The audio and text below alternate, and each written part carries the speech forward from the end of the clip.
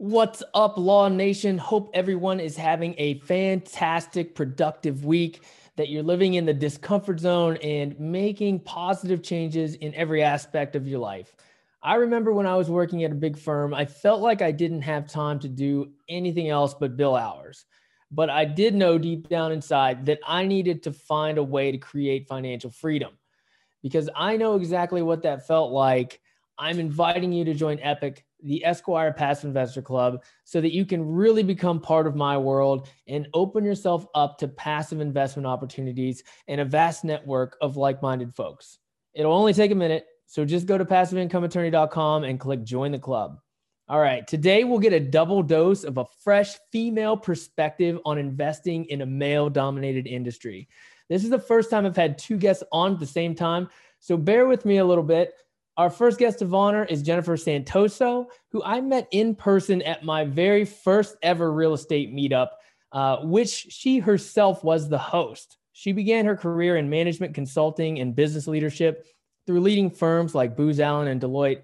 She's now the associate director at Toro Capital Advisors and is an expert in all things commercial real estate. Our second guest of honor is Alisa Freundlich. She's a Loyola Law grad, fully recovered attorney, and senior director at Toro Capital Advisors. She brings over 25 years of business experience and legal expertise. And just like me, she's passionate about educating attorneys and other professionals about creating multiple streams of income outside of their primary career. All right, folks, let's get it going. This is the Passive Income Attorney Podcast, where you'll discover the secrets and strategies of the ultra wealthy on how they build streams of passive income to give them the freedom we all want. Attorney Seth Bradley will help you end the cycle of trading your time for money so you can make money while you sleep. Start living the good life on your own terms. Now, here's your host, Seth Bradley. Alisa and Jen, welcome to the Passive Income Attorney Podcast. Great to have you guys on. Great to be here. Thank you so much for having us, Seth. Absolutely. Absolutely. Thanks for coming on. So let's just jump right in. I mean, tell me what's your story and feel free to brag a little bit. Jennifer, you want to go first? Sure. So I started a real estate investing meetup 2.5 years ago in person before COVID. I focused on multifamily syndication. I was attracted to the complexity of it and to the passive income potential of it. I did raise funds for 2 local properties, 2 local syndications, and I met you through that, Seth, and happy to be here today. Connected with Alisa and other members of Toro Capital Advisors also through the meetup. Very cool. Very cool. Alisa? So I just have to say, Jen is an amazing connector because she connected me to you. And I have been a real estate attorney for over 30 years, started with several different law firms sequentially, obviously, in LA. I live most of the time in Los Angeles. And so I was with a big, fairly well-known law firm that did a lot of land use. And my background was purchase and sale, land use, finance, pretty much everything. Before that, actually, my first job out of law school was a banking law firm. So I started in bank regulatory law, which later became helpful. So as I got into real estate, the whole field of real estate was fascinating to me. And when you're in a big law firm, they try to pigeonhole you. You just do the loans for a particular client or the leases for a particular client. And I really wanted to know how the whole thing worked. Mm-hmm. Didn't want to be stuck in one little lane. And as I stayed there, I learned. I got put on a huge development project called Playa Vista. It was the development of like hundreds of acres. It was an amazing thing to work on. And a lot of other really relevant experience. And the more I learned, the more I just felt like one day I wanted to own and be involved in real estate. And I wound up going in-house with a client, a couple law firms later. And this client was a high net worth family, not a real estate family. They'd made their money in a different business, but they wanted to diversify into real estate. So I came in and helped them put together a family office and a portfolio, and ran that for 8 years as a general counsel, and also co-invested. So that really got me launched in. Before that, I sort of started buying on my own, but it was houses. My first purchase was a house, and we can circle back to that later. I actually think that's a really good way to get started when you've got a job and you need to work your day job, And now I am doing investing. I'm doing advisory work, capital advisory work, and I work with several clients and help them run their portfolios really at a strategic level. That's awesome. Very, very cool. So I have a lot in common with you there. I started in residential and house hacked into a duplex. So I think, that's a good place to start, and, you can still make a lot of money doing that. And I can certainly agree with you with the pigeonholed thing. I got pigeonholed at a large law firm into CMBS loans, and then I changed firms because of that, and I got pigeonholed into affordable housing loans. So I can certainly understand where you're coming from with that story. Yeah, I mean, that's the dynamic of the law firms. To have efficiency, they need you to do a certain type of business for them. And I had sort of resisted that successfully and was able to bop around to a bunch of different departments, which came in very valuable as I became a general counsel. I was, thrust into a lot of different stuff. We were doing joint ventures with developers. We were doing development projects. We were doing regular investment. I did some very large brownfields redevelopment of former landfills in other states that we turned into golf course projects. I mean, when you're in a family office, you probably know this, you sort of anything goes and you never know what you're going to be doing. So it was a pretty exciting time. And I loved, being in the business side of things, and becoming a partner in the real estate with this family really gave me a way to participate and build equity. And that became, it was a small amount of equity, but it was important to me to start that. And it became my nest egg for later. Awesome. Yeah, that's awesome that they offered that to you, the equity. And that's kind of what we strive for, is we want passive income. We want something that we can participate in and be a business and we can grow. So you told us a little bit about your previous law practice and what you kind of loved about it and what you hated about it. But, did you have an aha moment where you're like, you know what, I need to invest in real estate myself rather than just doing it from the attorney side of the table? That was always my goal. My parents were both in real estate, actually. My dad was a broker. My mom was a sales agent. So they sold houses and multifamily, and I sort of grew up watching that. And over time, what, was so interesting, we grew up in the San Fernando Valley, and my dad would say, like, he bought his first house in Panorama City, I think when I was born, for $18,000. Right? Imagine buying anything for $18,000. So you really realize that real estate is a long game. Yep. And if you try to time it to get out at the top or buy at the bottom, I always tell people, forget about it. The way to get in is to buy something that, in my view, you would want to live in. So in case you don't find a tenant, right? What's your fallback? If your tenant walks out, can you live in your place and pay the rent? And conversely, if you can rent it and pay the mortgage, and even pocket a little extra, the mortgage, the taxes, the insurance, obviously. So, put together a budget of your operating costs. And if you can work it to a place, my rule of thumb has always been, if with 20% down, you can get to positive cash flow, then it's a buy.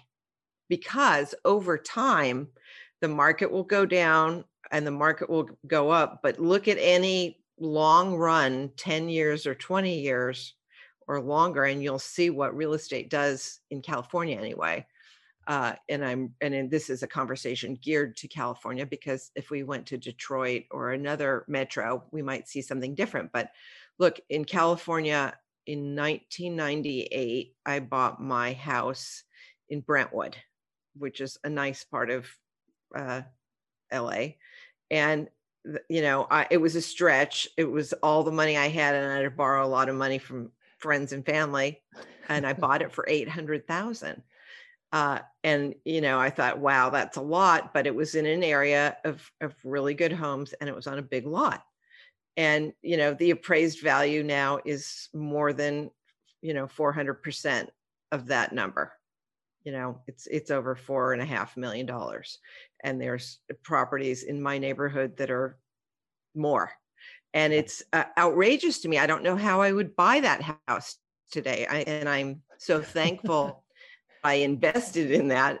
But more important, the other sort of big win in California is the property tax savings, because once you get in and you buy a property, you have so far, I mean, there's been some legislative tests on Prop 13, but it's held.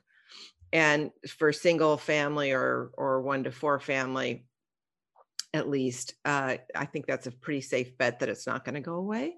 So, you get a huge savings in your property taxes. Yeah. Based on when you bought it. Right.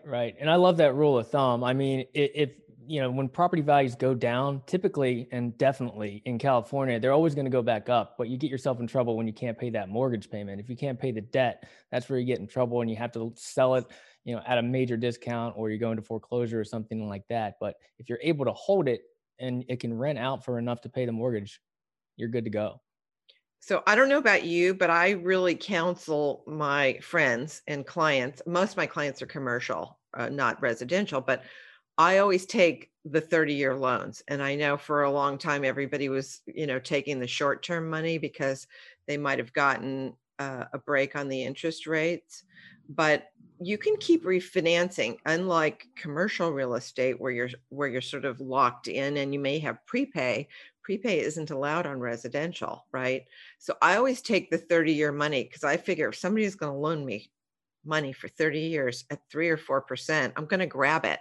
Because I remember that there was a time where we had inflation and interest rates were 12%. And so, that's unlikely given the burn rate at the Fed these days, but we don't know what's out there, right?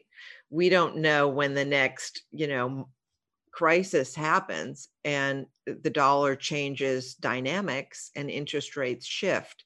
So, to manage risk, I love the 30-year. I mean, you can't get a 30-year if you're doing commercial.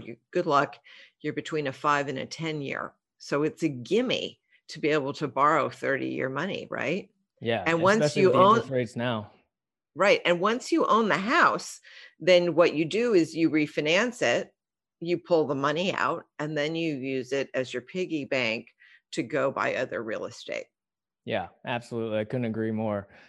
Jen, do you want to jump in? Did you have kind of an aha moment where you started looking at alternative investments and real estate? I'll take a slightly different approach here. So I'm not an attorney. I have a management and leadership consulting background of 14 years. I was with Booz Allen, Deloitte, smaller companies as well. And my client base was mostly the Department of Defense. It was a really interesting career because I was constantly learning something new, constantly being challenged with different clients, et cetera. And I also was not somebody who was born and raised loving money. It just wasn't, a central focus to me. But like with most everybody, we get to the point in our life where we learn and we realize there's never a point in our life we're not going to need money. So I just decided to take my leadership skill set, plus my interest in developing passive income, to intersect those two and then produce my meetup. The goal of my meetup was to do 3 things: put myself in a positive position where I could develop positive relationships with people, see who the major players were, see how they perform through time, who I like and trust, and get connected to a group of people that I wanted to take the next part of my financial path and career with. So I've checked the box with all 3, and also have gained a bit of equity on some financial raises. Similar to Lisa, it's not the hugest amount, but same thing. It's important to me. It's good to watch that money grow and continue to grow the passive income otherwise. Right. Yeah, I love that. I mean, it's about building multiple streams of passive income, right? And multiple streams of income and not just relying on one stream of income from your W-2, invest in real estate, invest in businesses, start side hustles, whatever it might be. You just Right. can't be dependent on one stream. Not at all. Yeah. So let's transition a little bit. And this is kind of a general question, but, Alisa, what advice would you give attorneys or other high income professionals who are thinking about transitioning out, or at the very least looking to diversify into something, whether it's, outside the stock market? So whether it's real estate or maybe looking at a side hustle, I mean, where do they start? Well, I really try to tell people don't quit your day job, because I think that particularly on the brokerage side, it's very tough as a agent or salesperson when you're paid on commission. You may not make a commission for a year, and being on the sales side is great because you get to see deals happening, but you're not getting the income. Conversely, as a lawyer or an engineer or somebody with a strong day job, you're working so many hours that you don't have time to really go out and look at deals. And so, you could do that on nights and weekends. So I think really the best place to start, and by the way, having that day job is essential because you need to qualify for a loan. And so in order to get a lender to give you money to buy the duplex or the fourplex, you want the income that you're showing off, your day job. So I think that balancing that and buying, 1 to 4 units at the beginning is sort of a safer way to start. I say 1 to 4 units. You could certainly buy a car wash. You could certainly buy a commercial building, anything you like. There's no, maybe you're a mechanic and that's something that you would benefit from.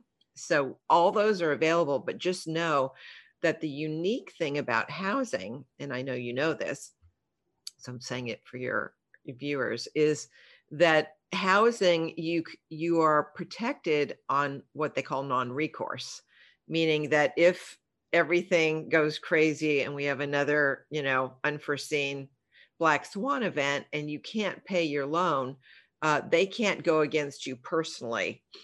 But on a commercial loan, they can.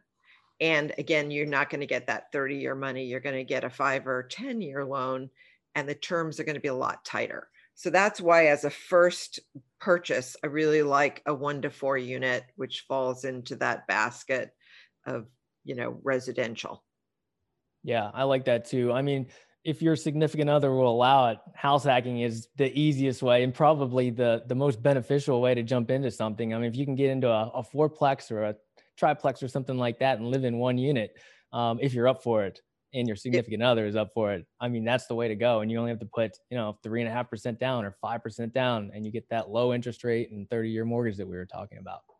Yeah, I mean, most of the residential is going to be a 20% down these days, unless you're under a special program. But I agree with you about really, the significant other thing. When I bought my first house before I met my husband, and it really, it was a great starter, but I kind of had visions of going further. And then I bought like 2 more houses within 3 years in one day. And he would come home and he'd be like, not sure if he wanted to ask me what I did today. And because it might be, I bought a new house. And then he said to me, can't you buy shoes like other women?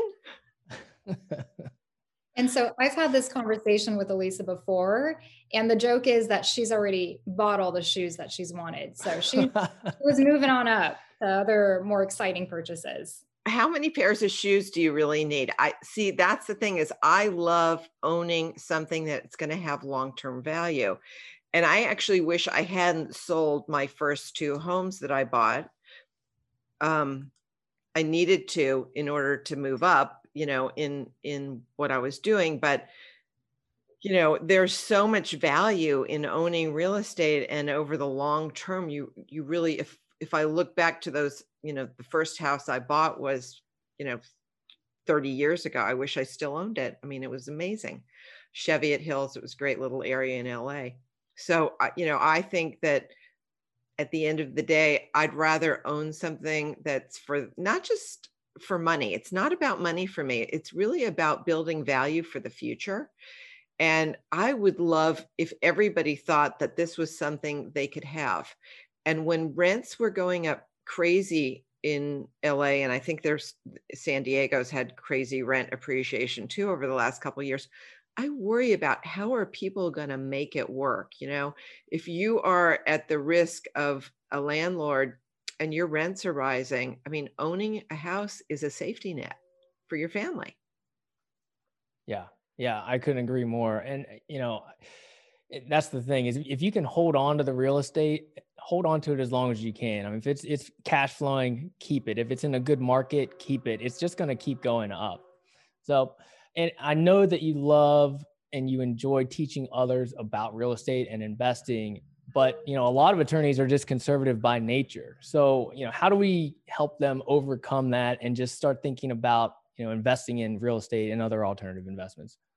That's a great question. And by the way, it's not just attorneys. Right. It's also accountants, accountants and CPAs who are really smart with taxes, who know that the tax game of real estate is great, but they just want to be a renter and they don't want to worry about, taking care of the house, being a landlord, signing the paperwork. So, there's a level of willingness. You have to be willing to learn all the new things you've never done. I'm a lawyer, and the first time I got a stack of loan docs to sign for a house, not just the loan docs, but like the paperwork to buy the house. Do you remember that? Yeah. So you bought something, Seth, right? So the first time you get a stack of paperwork and you're like, I can't sign all this stuff. And the lawyer in you is like wanting to write it, rewrite it and negotiate it. And you kind of just have to close your eyes and sign. Yeah. I mean, they give it to you on the day of closing and you're sitting there and you're just like, sign it. That's it. Sign it, take it or leave it. And you're like, wait, we're not going to negotiate this. Right. You can't negotiate your loan docs on a residential form. I mean, you pretty much have to sign as is. And same if you start negotiating your purchase and sale agreement in a hot market, nobody's going to, you have to sign the standard form. You just have to. And you have to make your offers cleaner. You're not going to win the bid. So yeah, there's a lot of faith involved. And what you are relying on is you'll have an inspection period. It's usually in California on a residential, 14 to 21 days. And during that time, you'll do your due diligence and you'll have the right to get out of the deal, right? So, and as a lawyer, you kind of know you can pretty much get out of any deal because you'll find something wrong. So, the first step is make an offer and sign the purchase and sale agreement. And then you just have to go baby steps, inspection, baby step, financing, baby step, move in. And once you do it once, you'll build up your skill set and you'll realize this wasn't so hard. Millions and millions of people have bought real estate doing this. I used to have, when I was practicing law, I had a client who was a flipper. We called him Flipper Joe. And he would literally, all he would do is tie up. It was a time where it was a very hot market. And what he would do is he'd tie up commercial real estate with a purchase and sale agreement. He'd have that 20-day period to negotiate and do his inspections.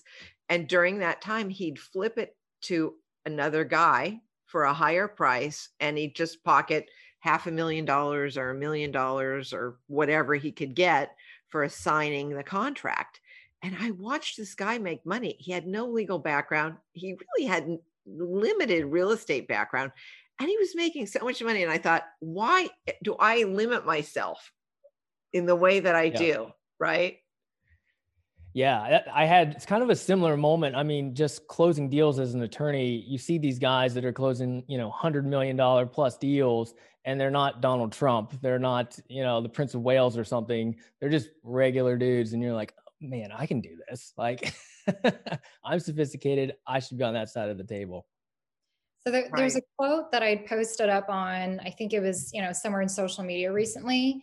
And it's something to the degree of, when you look at a mountain, climb the mountain and don't label how high it is until you look down and you see how short the path was.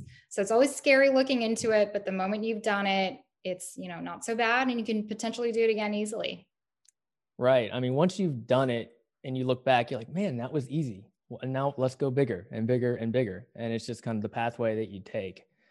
So let's just pretend that we've taken that leap of faith, either actively as an investor or even passively while you're vetting deals. What are some of the biggest risks that investors should be aware of? So when you get over to the commercial side, the risks are exponentially greater than the 1 to 4 unit residential side. And that's because on the 1 to 4, you are protected on your loan docs from a lot of things that don't happen on the commercial side, right? So there are a lot of debt covenants that can become problematic. And for me, I think having had a 30-year career and watching guys big and small, and it's mostly guys, let's face it, commercial real estate for the most part has been a guy's game. It's changing now, but it's been a guy's game. And where you get into trouble is your loan is coming due and your tenant leaves the building and now you can't make your mortgage. Or your loan didn't come due, you just maybe have another 2 or 3 years left, but your tenant left and you can't get another tenant. So with a tenanted building, cash flow and risk management vis-a-vis the debt becomes super important. Now you can look at just this past year under COVID as a great example, right? Multifamily was one of the hottest sectors. I mean, everybody was buying multifamily, rents were rising like crazy. COVID hits, and what happens? Federal government and state government slap on a moratorium. You can't evict anybody. And so now you can't pay your mortgage. And thankfully, there was some concessions given by the banks, and the banks were giving everybody forbearance agreements. I don't know how much longer that lasts. And now they've just extended the eviction moratorium on renters until June of 2021. June 30 is the date now. So, I don't know where that's going, but that's a great example of risk in the system when you're on a commercial. Other risks can be environmental problems, but your greatest risk is a mismatch of your revenue and your debt. And if you don't have debt, you can weather the storm. There are people who've owned their buildings, paid off their debt, they're okay, or they have a big nest egg. At least enough nest egg. I always try in my mind to have enough money if I'm syndicating or doing a partnership. I try to hold back in my reserve accounts enough to pay the mortgage for 6 months minimum, 6 months of mortgage, also taxes and insurance. Ideally, it would be a year. And if depending on my investors, some of them agree, some of them don't. But that's where you start to have risk. It's just a payments problem, and it's manageable. It's manageable by having cash flow that you've set aside for the rainy day. Right. Right. And you had mentioned kind of the unknown, I guess, the unknown effects from the pandemic, but let's rewind just a little bit. I mean, you've been in the real estate world for a while and seen a couple of different crashes. So, what, I guess, to start out with, did you learn from those crashes? And then we'll kind of go into what you might be seeing in the near future. It's a great question. So,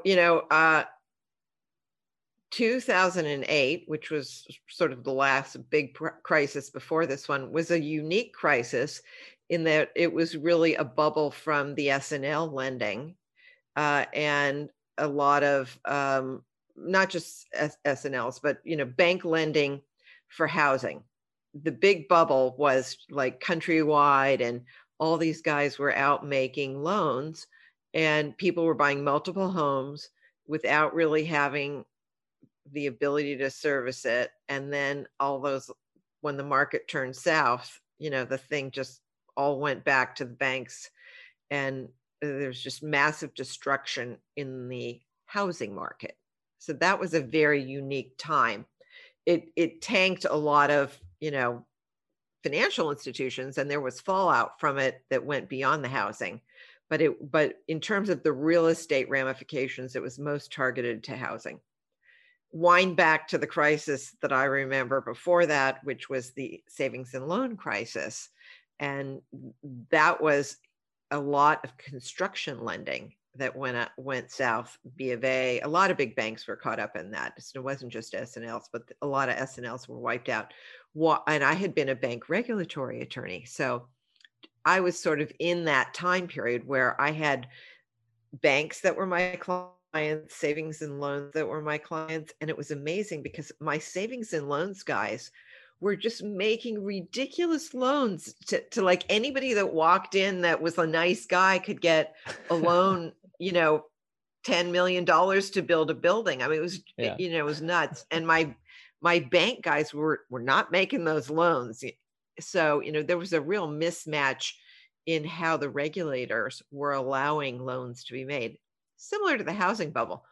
So that one blew up, and that really was development deals and a lot of multifamily and some office.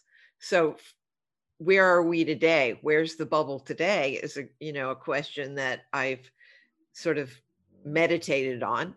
And the bubble to me today is in the debt markets, and it also in generally the commercial market. I think that we've had a lot of discipline. Our bank lending platform that I've seen through Toro, we work with a lot of different capital sources, and the banks tend to be pretty careful in their underwriting and their due diligence.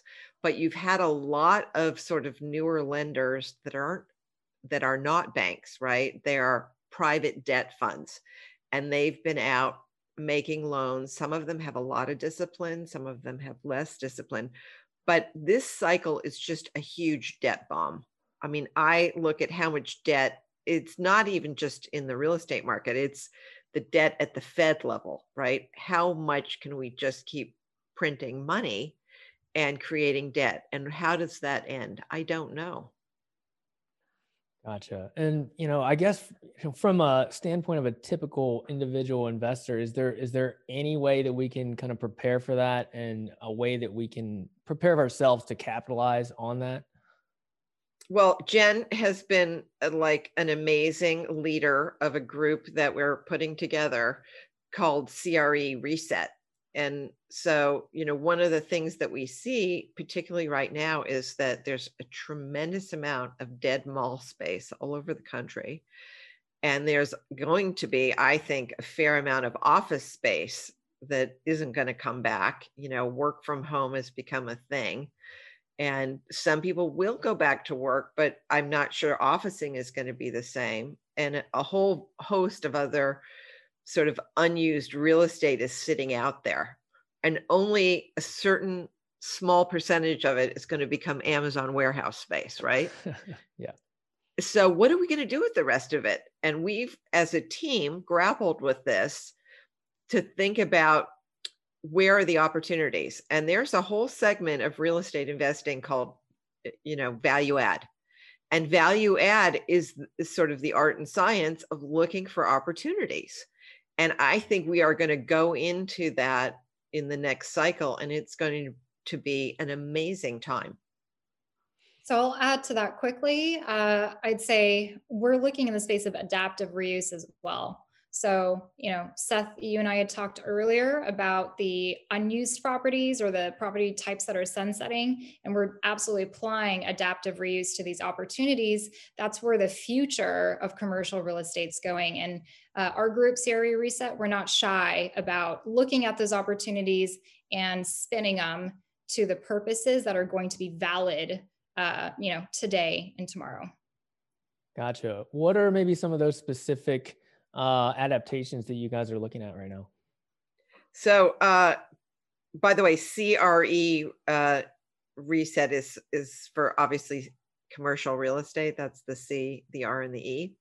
And so we've started to look at some very interesting developments. One has been church parking lots that have been turned into affordable housing. There's somebody that's been doing that, and I have to get more intel on this. You might look into it, but there was a law passed in the state of California, a zoning law, apparently at the end of the year in December, that says that a house of worship cannot be penalized if they use their parking lot for affordable housing by the local zoning authority, because, you know, parking ratios are huge. Right. And in a church or a, you know, house of worship is only using that lot maybe on a Saturday or Sunday once a week. And otherwise it's sitting there just wasted. So it makes great sense to be able to use those lots for affordable housing and adaptive reuse there. If they can get out from under the parking ratios, you know, in their local city or county. So that's one huge turnaround place I'd be looking. And I'm going to sorry, add to that really quick, Alisa, just to add a little bit of color and detail. So the individual connected with our group who had taken that opportunity on had noticed that in one particular church parking lot that he owned, there were RVs parked up. And instead of initially thinking, oh, I need to kick them out, they don't belong here, he added hookups and started charging them. So that's where the idea came from. It's very opportunistic, and it's, you know, it very much takes advantage of the concept of adaptive reuse. Yeah, that's incredible. I don't think I've ever heard that one before. That's the first time that I've heard that. And it's crazy that's actually part of, you know, a regulation or a law. I had no idea that was going on. I mean, I've heard of, you know, turning malls into self-storage and things like that people are doing, or the Kmarts into self-storage. But that's a very interesting one I haven't heard before. So that's one of the things that we want to do, is we want to highlight the stories for people who are creating, you know, solving problems and figuring out how to take unused real estate. You know, the thing I love about real estate, why I love investing in it, they're not making it anymore, right? Right. But it's only got value if you can figure out how to derive income from it. And therein is the value add. So I think, you know, we're starting to see, there was a deal that crossed my desk today for an empty prison, because private prisons are going to be closed now under Biden. So what can you do with an empty prison? I don't know, but there's going to be a whole slew of them out there. Yeah, it's have to think about that for a little bit, but it seems like there should be something. I mean, they're specially built. They're built they have living quarters, they have kitchens, they have all the stuff you need to live in them. So there's got to be a best and highest use outside of being a prison. Right.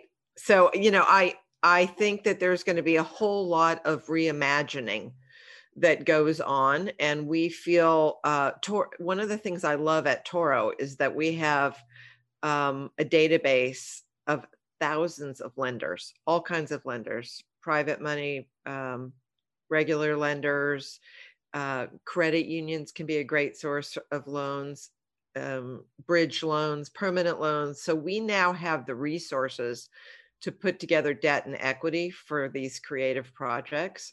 And that was one of the reasons I really wanted to join Toro 2 years ago, is that I imagined that this time would be coming, and that the great strength would be the ability to match debt and equity when the projects started to hit that were of interest. Awesome. Yeah, I was going to ask before we jump into the Freedom 4, if you guys wanted to add a little bit more color about what Toro Capital Advisors does. And so Toro Capital Advisors, we really take more of a consultative capital advisory perspective to financing. A lot of people might go to intermediaries or lenders just for the financing, but we really do the advisory service in addition to it all. So we provide debt options, just like Alisa had mentioned, equity options. There's LP investing options as well. So even if you or a syndicator has an opportunity where you're looking for LP folks, you know, we are happy to talk to you about that too. And we also provide fractional CFO services as well. Gotcha. Very cool. All right, let's jump into the Freedom 4. It's time for the Freedom 4. So what's the best thing you do to keep your mind and body healthy? So for me, I'll just start. I've been on this conversation for a while. I've really been challenged with sleep. So I'm consistently getting myself in the right routine, whether it's, getting sunlight at the same time every day, eating well, working out. And I've noticed the two things that have been the biggest for me is the regular sunlight and just really intentionally reducing my stress day to day. So, solid sleep, it's the one thing that raises all the ships in your harbor. Mm. Agreed.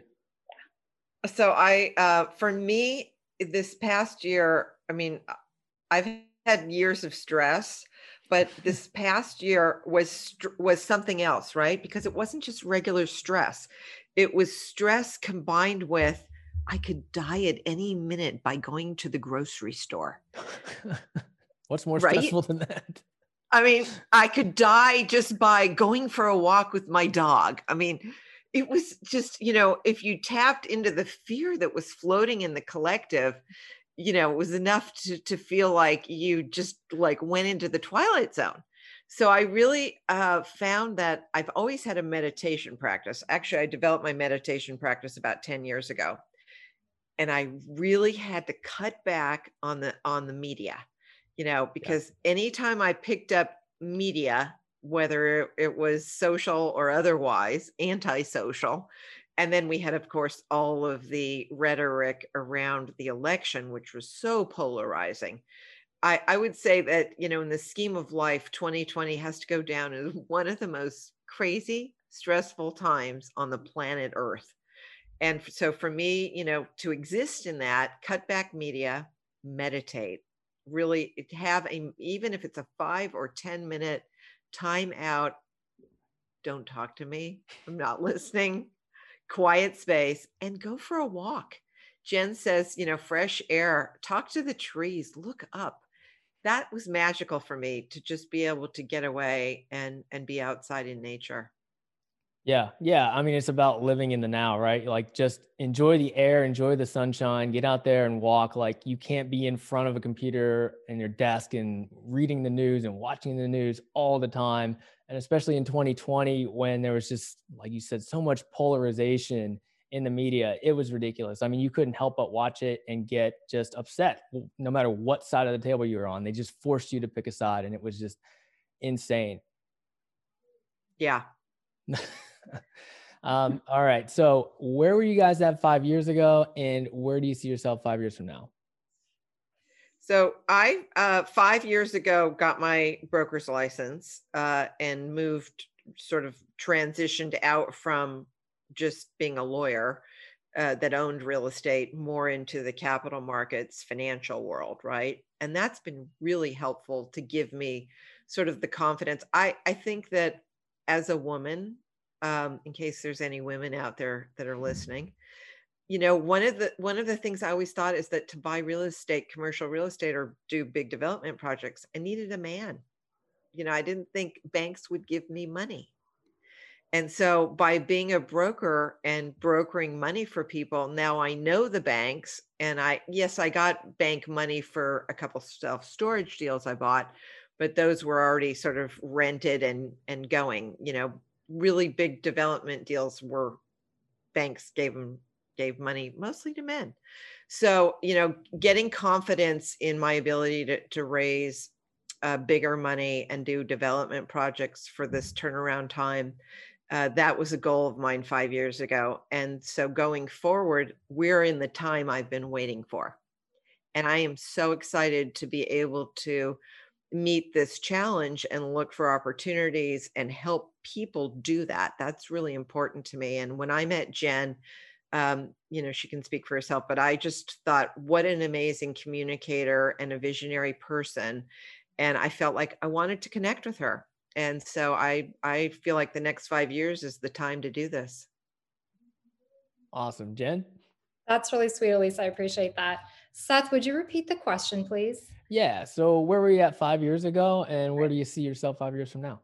Thank you. Okay. So 5 years ago, I was doing direct strategic and tactical consulting to a captain in the Department of Defense. Very interesting work. It was in the field of change management and organizational restructure, strategic advisory. So on a creative level, I had so much autonomy and independence. And that's exactly where I was when I realized, even though I really love this, I also want to generate as many streams of passive income that I enjoy doing at the same time. And so that's when I decided to learn a little bit more about investing. I came upon, specific episodes of syndication, about syndication on Bigger Pockets. And then I decided from there to lead my meetup. I have gotten my real estate's license, which has enabled me to connect with Toro Capital Advisors. And 5 years from now, still connected with Alisa, Anthony, and Avi, having multiple interesting creative deals behind our belts, and just broadening our influence to all passive investors, and even providing education as well. Awesome. Awesome. In an alternative universe where you guys weren't involved in your current businesses, what would you be doing? And feel free to be creative with this. I would be baking. I love baking. It's my secret hobby. Awesome. What's your favorite cookie, Seth? Oh, you know what? I actually didn't even like sweets until recently. Like We're not a match. It was not a thing for me. But recently, I don't know what it is. Now I crave it. I hate it. I've gotten over that hump. So now I crave cookies. I crave ice cream, all the stuff that normal people always eat. And now I can't help but eat it. And it's just like, oh, what did I do? Opened up Pandora's box. So can I give you a piece of information that might help with that, Seth? Yeah, sure. Okay, so I learned that your microbiome is driving your cravings. So what happened is, before, when you didn't have that craving, you didn't have a certain threshold of the bad bacteria that feeds off of sugar and processed foods. So now that you've fed that specific population, it's grown. And when you don't feed it, it gives off toxins that you read as hunger pains that can only be satisfied by sugar and carbohydrates and processed food and whatnot. Interesting. So as long as you choose to go against that, which I know you have the discipline to do it, then you'll be totally fine. You'll start to kill off that population, and you'll eventually end up where you started. We're killing off the cookie population? The microbiome. The cookie monsters in your inside. Oh, well. There you go. It's very therapeutic to throw sugar around in the kitchen, I can assure you. I bet. I'll try some samples sometime. All right. Last but not least, how has passive income made your life better? So for me, it's allowed me to work because I want to, instead of because I have to. And so, doing the loan advisory, capital advisory work, I do because I really enjoy helping people and I like the problem solving. But the passive income is allowing me to turn on the lights and live at a certain level. It's not unlimited. I can't go buy a G4 or G5 yet, but it's fine. I can live, I can be comfortable, and I don't have to worry about money. And you know what? Not worrying about money is a freedom I wish for everyone. I agree. It gives you just a certain confidence, right? Like whenever you know that you have that passive income coming in, you don't have to worry about that job all the time. It's just a freeing feeling. Yeah. Jen? And yeah, I'll back up the one thing that Alisa said. She, very clearly mentioned she wants to make sure that anybody who wants to have options with money can, right? And so it's up to her. Well, her desires to be able to give out that education or mentorship if we can make that connection to do so. And for me, I'm definitely not at the place where I'm job optional, but I am building my passive income. I do have significant gains through stocks at the moment. So it's just one less thing to worry about, less stress, less worry, kind of like what you had mentioned. Yeah, for sure. All right, guys, I really appreciate you coming on today. Where can our listeners find out more about you? We'll be setting up CRE Reset on Twitter, LinkedIn, and other social media. And for loans and debt and equity, ToroCapitalAdvisors.com. Awesome. All right, ladies, really appreciate you coming on today. Thanks. Thanks so much for having us. Thank you so much.